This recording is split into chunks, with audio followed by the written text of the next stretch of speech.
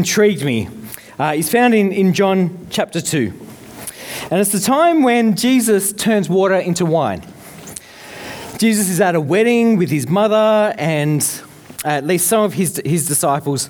And a wedding at this time looked different than ours do. A wedding would be like going to a week-long party. So parents of daughters who have to pay for this thing, it's a bit of a stress. But in this context, it's actually the parents of the husband who would pay for it. And in fact, what I've heard once that what they would do is, from the moment that their son is born, that they'd start putting aside a barrel of wine every year. And so by the time they get to their wedding, they've got these really good stuff that's been aging for a while, and then some stuff that's a bit nastier because it's pretty fresh, but they've just got lots of it. And so people would be coming and going throughout the week, as they needed to with food and wine for the whole event. But at this wedding that Jesus was at, the wine ran out. And it's not that the reception was, winding up and so the tab at the bar was about to close. It's that this thing was still in full swing. People were still there. The wedding celebration was still going. Food was still being served, but there was no wine. And so for the bridegroom and his family, this was a major social faux pas, with the potential to cause, significant embarrassment, both in the moment and ongoingly. Remember that time we went to that wedding and they ran out of wine? It would become town gossip, if you like. But Mary's there, Jesus' mother, and she tries to nip the problem in the bud. When the wine was gone, Jesus' mother said to him, "They have no more wine." And Jesus, quite reasonably, in my opinion, asked her, in effect, What do you want me to do about it? And she doesn't answer him. She doesn't respond to him, but she simply tells the servants to go and do whatever Jesus tells them to do. I imagine there's a bit of a wink at Jesus as she says, "Go and do whatever he tells you to." Very mum-like. And so nearby there stand these 6 large water jars, each holding about 100 litres of water. And they were used for ceremonial washing. And so perhaps because of that, they're not quite full at the moment. And so Jesus gives the instruction to top them up. And so they're filled to the brim.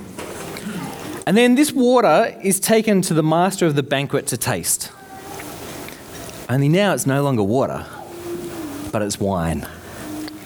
Now, when a wedding goes on for about a week, usually it was that good wine, that wine that had been set apart, when that child was born. It's that wine that's brought out first. And then once people are, well underway and they've lost any sense of discernment about what they're drinking, that's then when that's when the newer, nastier stuff comes out. But bucking the trend, the wine that's now being served, the wine that has come from these massive jars of water, the wine that comes from that is now the best wine that they've ever tasted. And the story then finishes with this verse that says, "What Jesus did here in Cana of Galilee, turning the water into wine at a wedding, was the first of the signs through which he revealed his glory, and his disciples believed in him." Do you realize how bizarre that kind of statement is? We are years away from the death, burial, and resurrection of Jesus. So far, he hasn't healed anyone or taught anything. He hasn't won any debate with Pharisees. He hasn't cast out any demons. He hasn't claimed to be God. He hasn't done anything really that would indicate that he's the promised Messiah that Israel is waiting for. But he has turned water into wine. And that's enough to reveal his glory and to prompt his disciples to believe in him. And so that tells us that there's something more going on than just what's on the surface in this story. For one thing, the water that Jesus changed, it had been used for ceremonial cleansing. It wasn't just any water, it was water that was tied up with ceremony and ritual and religion and legalism. And so for Jesus to change such water into wine, it subtly says that he's freeing people from having to live in such ways and to release them into joy and celebration and into abundance. And Jesus could have preached a sermon on this. I mean, he preached plenty of sermons, both to large crowds and probably just with his disciples. He could He could have preached a sermon. He could have led a Bible study on it. He could have just gathered his disciples around and talked with them in a small group. And he's done these kinds of things before. But here, this is not something he teaches with his words. It's something he embodies. It's something that he lives with his life, with his actions. And it happened both metaphorically and literally around a table. So we're taking, as David has said, a couple of weeks to look at the table and to see what it is that God does in us and through us when we're around the table with food and in fellowship with others. This week we're going to look at Jesus at the table, and then next week we're going to look at the early church and their life around the table. Before, as David has said, we'll put into practice the following week in Hospitality Sunday as we have one another into our homes for lunch. And part of the inspiration behind this series for me is the idea that something happens when we gather around the table with others. I mean, we might think about, I was reflecting on this morning, we might think, the real moments of spiritual growth and change and transformation that they, of course, they happen at church, listening to top quality sermons like you get here every week. Or they happen when you go on a retreat and take time out and you contemplate and you get silent and all that kind of stuff, and then that's when God speaks to you. Or you might be on a conference and it's a real high or a camp and all that kind of stuff. But actually, I think there's something that happens around the table. It's around the table that we see lived out what it is to know Jesus and to follow him and to become like him, and to do so then with others of his people. And so there's absolutely something to be said for times of formal Bible study, for hearing sermons, for one-on-one counselling and all these other means of growth. But I have a sneaking suspicion that something, or if not more, at least something different happens when there's food and drink involved. And we've already seen that here. Jesus turns water into wine, and the result is that the disciples believe in him. There was no instruction on the Torah. There was no looking at the law and the prophets and how they point to him. There was no academic debate about the coming Messiah. There was just Jesus at a party with his friends and with his family round the table with food and with drink, and it's there that he began to reveal his glory. It's not the only time that we see Jesus at a party. In Luke 7, he says of himself that the Son of Man came eating and drinking. And you say, here is a glutton and a drunkard, a friend of tax collectors and sinners. Now, he was not a glutton or a drunk. That's a false accusation against him. But for him to have such a reputation shows us something. It shows us that he was regularly sitting down with others with good food and to enjoy good wine, which he did with the Pharisees and the religious leaders as well as with the tax collectors and sinners. Jesus was regularly at the table. And one such occasion was at the home of Levi, the tax collector. Jesus calls Levi to follow him, which he did. And then we read what happens next in Luke chapter 5, verse 29. It says, then Levi held a great banquet for Jesus at his house. And a large crowd of tax collectors and others were eating with them. But the Pharisees and the teachers of the law who belonged to their sect complained to his disciples, why do you eat and drink with tax collectors and sinners? And Jesus answered them, it is not the healthy who need a doctor, but the sick. I've not come to call the righteous, but sinners to repentance. And they said to him, John's disciples often fast and pray, and so do the disciples of the Pharisees, but yours go on eating and drinking. And Jesus answered, can you make the friends of the bridegroom fast while he is with them? There's a lot going on here, not least being the scandal that Jesus is eating with people who are below him and who are unwelcome in society.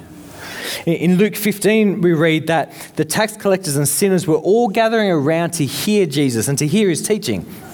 And I assume that while this may not have been, perhaps common practice, this was okay, because how else would these tax collectors and sinners learn that they needed to change their ways and to live in holiness unless they're hearing teaching and instruction from a rabbi? But the description goes on to say, not just that they were gathering around to hear Jesus, the Pharisees and the teachers of the law muttered, this man welcomes sinners and eats with them. The issue that they had with Jesus is not that he was teaching these people, but that he was eating with them. To eat with someone in this culture, and probably still much the same today, really, isn't it? It implies acceptance of that person. It implies having a relationship with this person where they are welcome in each other's lives.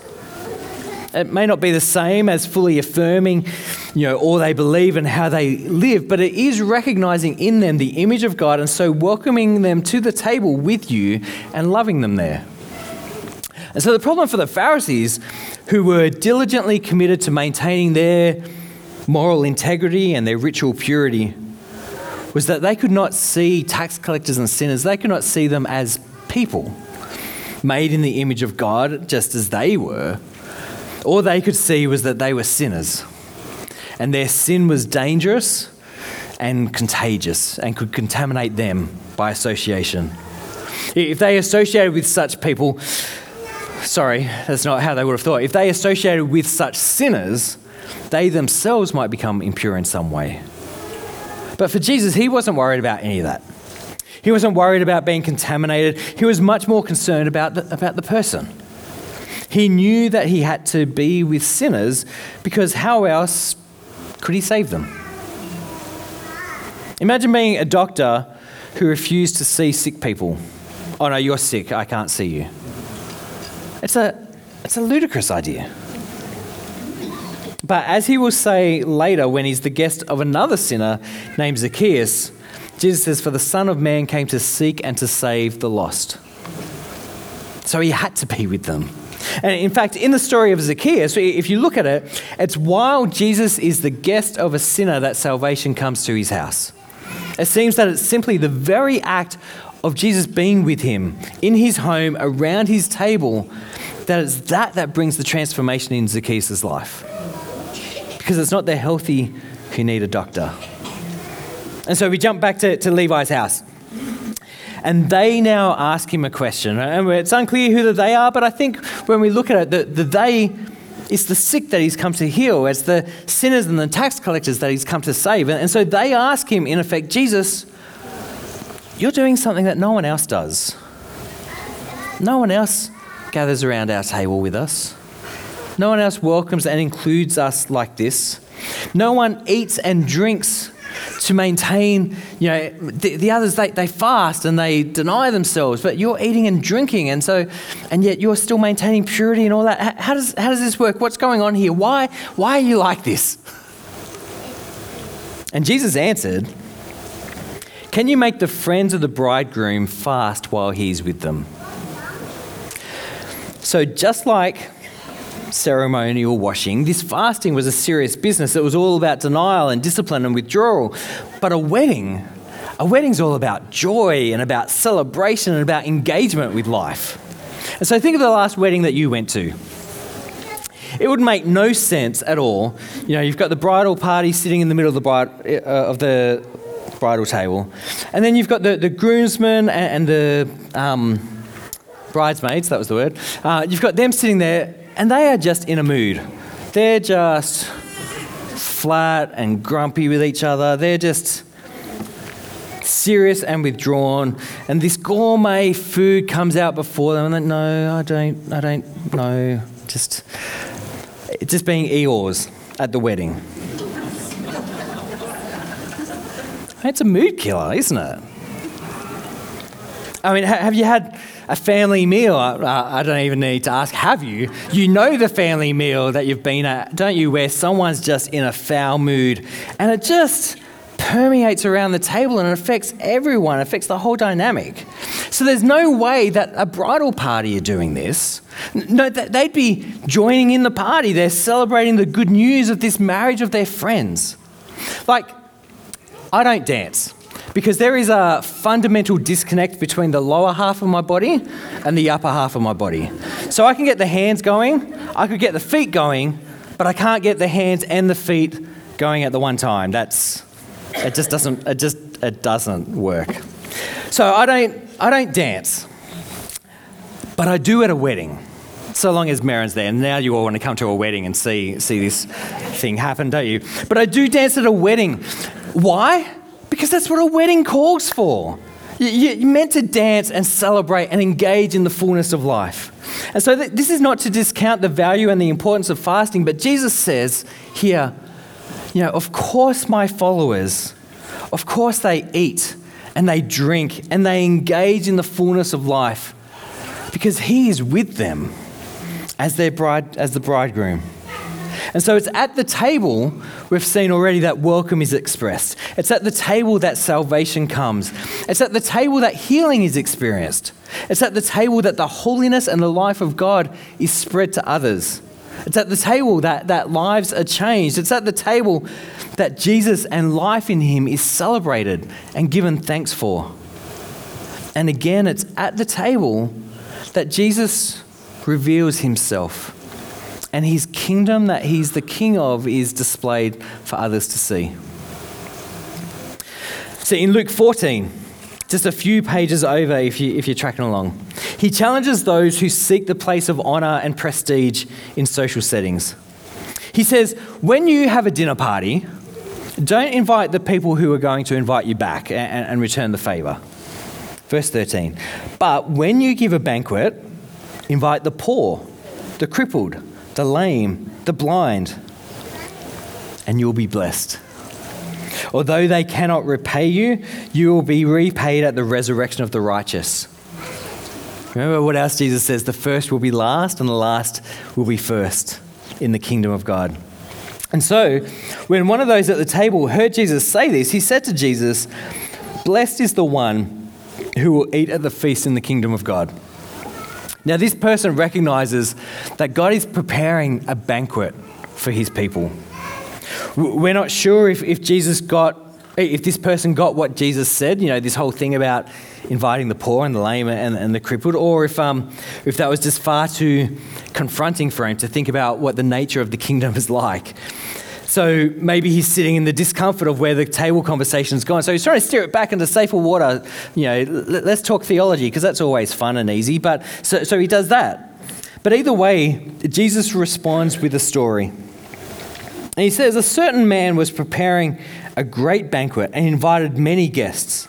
At the time of the banquet, he sent his servant to tell those who had been invited, come, for everything is now ready. Matthew 22 is a parallel account, and it opens the story this way to say, the kingdom of heaven is like a king who prepared a wedding banquet for his son. So as we read this story, we're talking about Jesus, the son of the king, the king of the kingdom, the bridegroom at the wedding. And he's at the table. And we're told that as the host, he's invited many guests. But when that feast was ready, when it was all laid out, all those who he had invited started to make excuses, and they didn't come. So then the servant came back and reported this to the master. And then the owner of the house became angry, and he ordered his servant, go out quickly into the streets and alleys of the town and bring in the poor, the crippled, the blind, and the lame. Sir, the servant said, what you have ordered has been done, but there's still room. Then the master told his servant, go out to the roads and the country lanes and compel them to come in, so that my house will be full. I tell you, not one of those who are invited will get a taste of my banquet. Jesus in this story is showing what his kingdom is really like. And it's shocking and confronting. Truly, blessed is the one who will eat in the feast of the kingdom, because they are there by sheer grace. It's not about what they can offer or what they can contribute or about their worthiness to be there. They are, after all, the poor and the lame and the crippled and the blind. Jesus challenges our idea of who is in and who is out by extending grace, welcome, and inclusion and belonging to those who have nothing. In Mark 6, we see the contrast between the way of Jesus and the way of his kingdom and that of the world. In Mark 6, we read that on his birthday, Herod gave a banquet for his high officials and military commanders and the leading men of Galilee. And so this is a party. This is an A-list invitation only, guards at the door, no expense spared kind of a thing. The paparazzi are there with their hammers and chisels or whatever they used in those days. And at this party that is full of men of power and prestige, full of wine and drunkenness, full of pride and posturing, full of music and fine clothes, full of selfishness and sin, the daughter of Herod's wife, Herodias, dances in a way that pleases a room full of men, and Herod in particular. We're left to imply what kind of dance that is. And so Herod then offers up to her half of his kingdom, but instead she requests the head of John the Baptist. And Herod, needing to keep on showing off, needing to keep his prestige and his position and all that before his guests, he orders John to be killed. Immediately after this scene, Mark recounts how Jesus and his disciples went off by themselves to a quiet place to find rest. But getting there, they met with a large crowd. There was no security keeping the riffraff away, just everyone came. And so there's this large crowd there. And Jesus, having compassion on them, begins to teach them. Until late in the day, the disciples ask him, Jesus, send them away so that they can go home and get themselves something to eat. But Jesus finds out they've got 5 loaves of bread and 2 fish. And so he directs the people to sit. He gives thanks for the bread and the fish, and he got his disciples to share it out amongst the people. And we read then that they all ate and they were satisfied. And the disciples picked up 12 basketfuls of broken pieces of bread and fish. And the number of the men, not including women and children and others who might have been there, the number of men who had eaten was 5,000. Do you see how Jesus' meal and how Jesus' kingdom then contrasts with that of Herod's? Where Herod was self-focused, Jesus was selfless. Where Herod's invite list was the exclusive and the privileged few, Jesus welcomed any and all. Where Herod and his guests indulged themselves, Jesus and his disciples they offered up what they had. Where Herod took, Jesus gave. Where Herod's party ended in death, Jesus' gathering celebrated life. Where Herod's meal seemed abundant and yet was empty, lacking heart, lacking soul, lacking life, Jesus' meal seemed so simple and yet was satisfying and overflowing and abundant. Don't miss what else happens at this meal with Jesus. Remember, Moses had provided bread from heaven for the Israelites as they wandered through the desert after their escape from Egypt. And this bread, or manna it was called, it would only last the day that it was meant to be eaten on. Families would collect enough for that day, but that was all. But here, it's Jesus who now provides bread in the wilderness, and not just what is needed for the immediate moment, but 12 baskets full of leftovers. He will call himself the bread of life, and he shows himself to be greater even than Moses.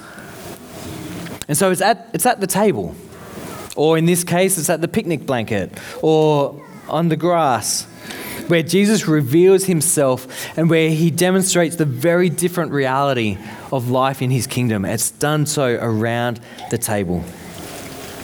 And so there are many, many more times when we see Jesus at table.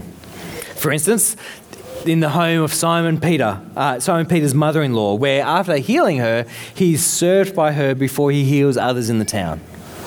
Or he's at the home of Simon the Pharisee, where he's anointed by a sinful woman, and he challenges Simon to see her, not as her actions, but as the person she is, made in the image of God. There's the Last Supper before his death as an obvious one. Or when he cooks some fish by the lake for his friends after his resurrection. But there's one more I want us to look at briefly today before we start to wrap up. It's now the first day of the week. And 2 friends have begun walking home from Jerusalem, where just days earlier they witnessed Jesus' crucifixion. And as they're walking along, they're subdued, and they're discouraged and confused. And a third person joins them as they walk along, and he asks, "What are you discussing as you walk along together?" And these friends tell this stranger about Jesus of Nazareth, who was a prophet, powerful in word and deed before God and all the people. And they had hoped that he was the one who would save and redeem Israel.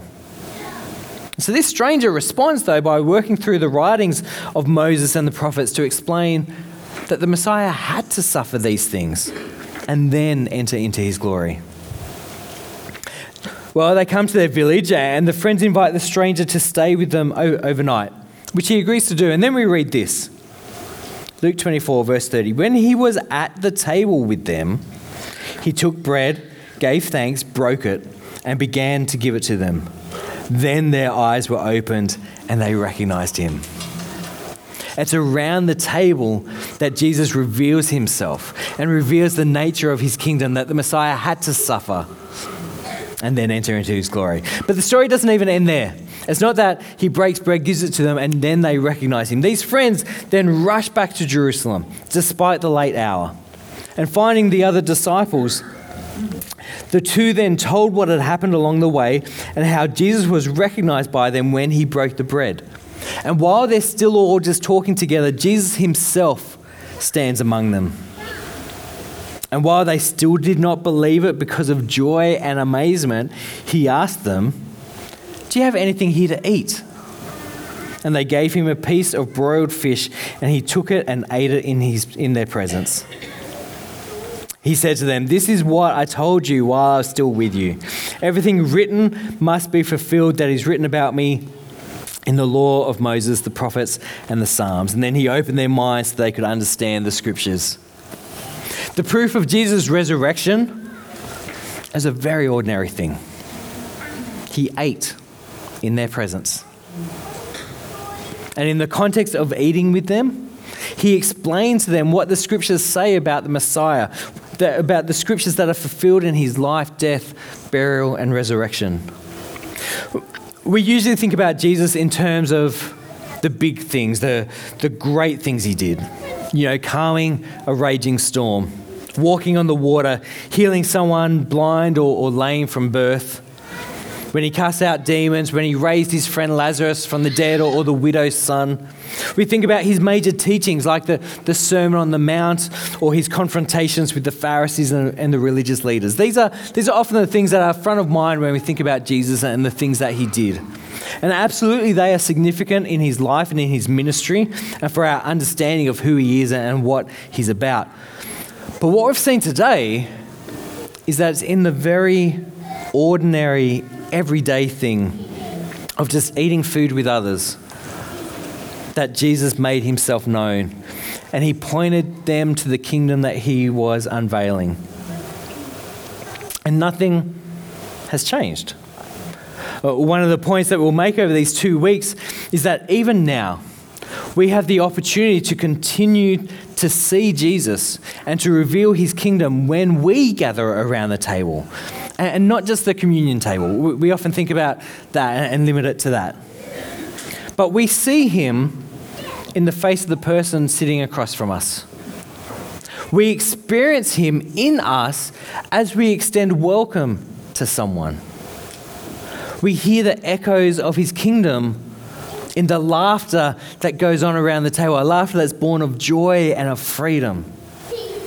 And we hear those echoes too, though, in the compassion that responds to the pain and the tears that are shared around the table.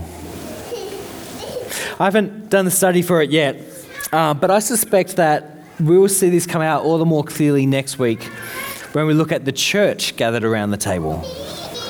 But for now, I want to offer you 2 invitations. The first is this. We just finished a series working through the Psalms, and at the start of that series, I gave an invitation to, let's read through the Psalms together. Let's try, 2 Psalms a day, and we'll work through them. And so at the same time as we're preaching on them on a Sunday, we personally are reading through them. Same idea, same, but different. So my invitation to you this week then is to pick a gospel and to read through it this week. Doesn't matter which one. I've used a lot of Luke today. Maybe you want to jump into John or whatever else. But pick a gospel to read through and to read it through the lens of Jesus at the table. Pay attention to what he embodies. Pay attention to what he expresses. And pay attention, maybe most significantly, to the impact or the challenge that he has then on those others who are with him around the table. In other words, I want to say, don't just take my word that this is significant. It's not like, oh, Matt's had some crazy idea to sit at a table and preach from there, and so he's just got to build something around it. No, so don't just take my word for it, but look at the word yourself. Look at the scriptures and see what they have to say. The second invitation then is this. I know we've got our Hospitality Sunday coming up, and absolutely, let me encourage you, get on board with that. Be a host or maybe not. Be a guest because we've already got enough hosts, maybe not. Just sign up for that and get involved. That's the message there, absolutely. But I also want to say, don't wait till then. Already, this week, today even, who can you welcome to your table? It doesn't have to be anything fancy. A sausage on bread will do. I mean, Jesus had bread, basic bread and fish.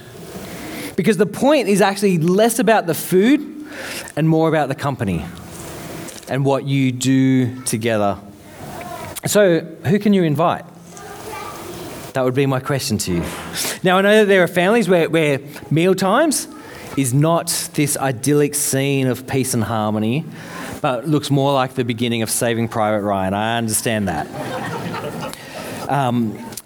And so there's no judgment or guilt on those who don't or simply can't do meal times together. But you can still gather around a table with others. Get creative. Maybe it's breakfast at a cafe before work. Maybe it's stopping for a coffee or a wine or a milkshake with someone in the afternoon. Maybe it's a dessert after the chaos of dinner is over and the kids have farmed off, and then you can have time. Whatever it looks like, the question is, who can you include? Who can you welcome? Is it the single parent, the widow, the young family, the new couple, that person that you've never yet spoken to before? Or maybe it's that person that you've only ever spoken to at church, but you want to extend the relationship beyond that. Maybe the person you could invite is the teenager who helps out in kids' church. Or maybe even the pastor. Just kidding. But seriously though, we are always up for it, just putting it out there. Because this is the thing, you're going to eat the meal anyway. So who else can be a part of that with you? So let's gather around the table with each other and with other people, not just because we want to be friends with them, that's important in and of itself, but because we want to be like Jesus and we want to express the reality of his kingdom. And as we do so, maybe we'll get accused of being a drunkard and a glutton. But if we are, we're in good company. So let's pray. And after we do so, we're going to take a few moments to individually reflect and prayerfully respond, as we're going to have Susan and Nathan come and sing a song for us before we then sing together again. So let's pray and then be ready to reflect. So Jesus, we thank you for what we've seen of you today, of your life around the table and what you do as you gather there, the welcome that you extend.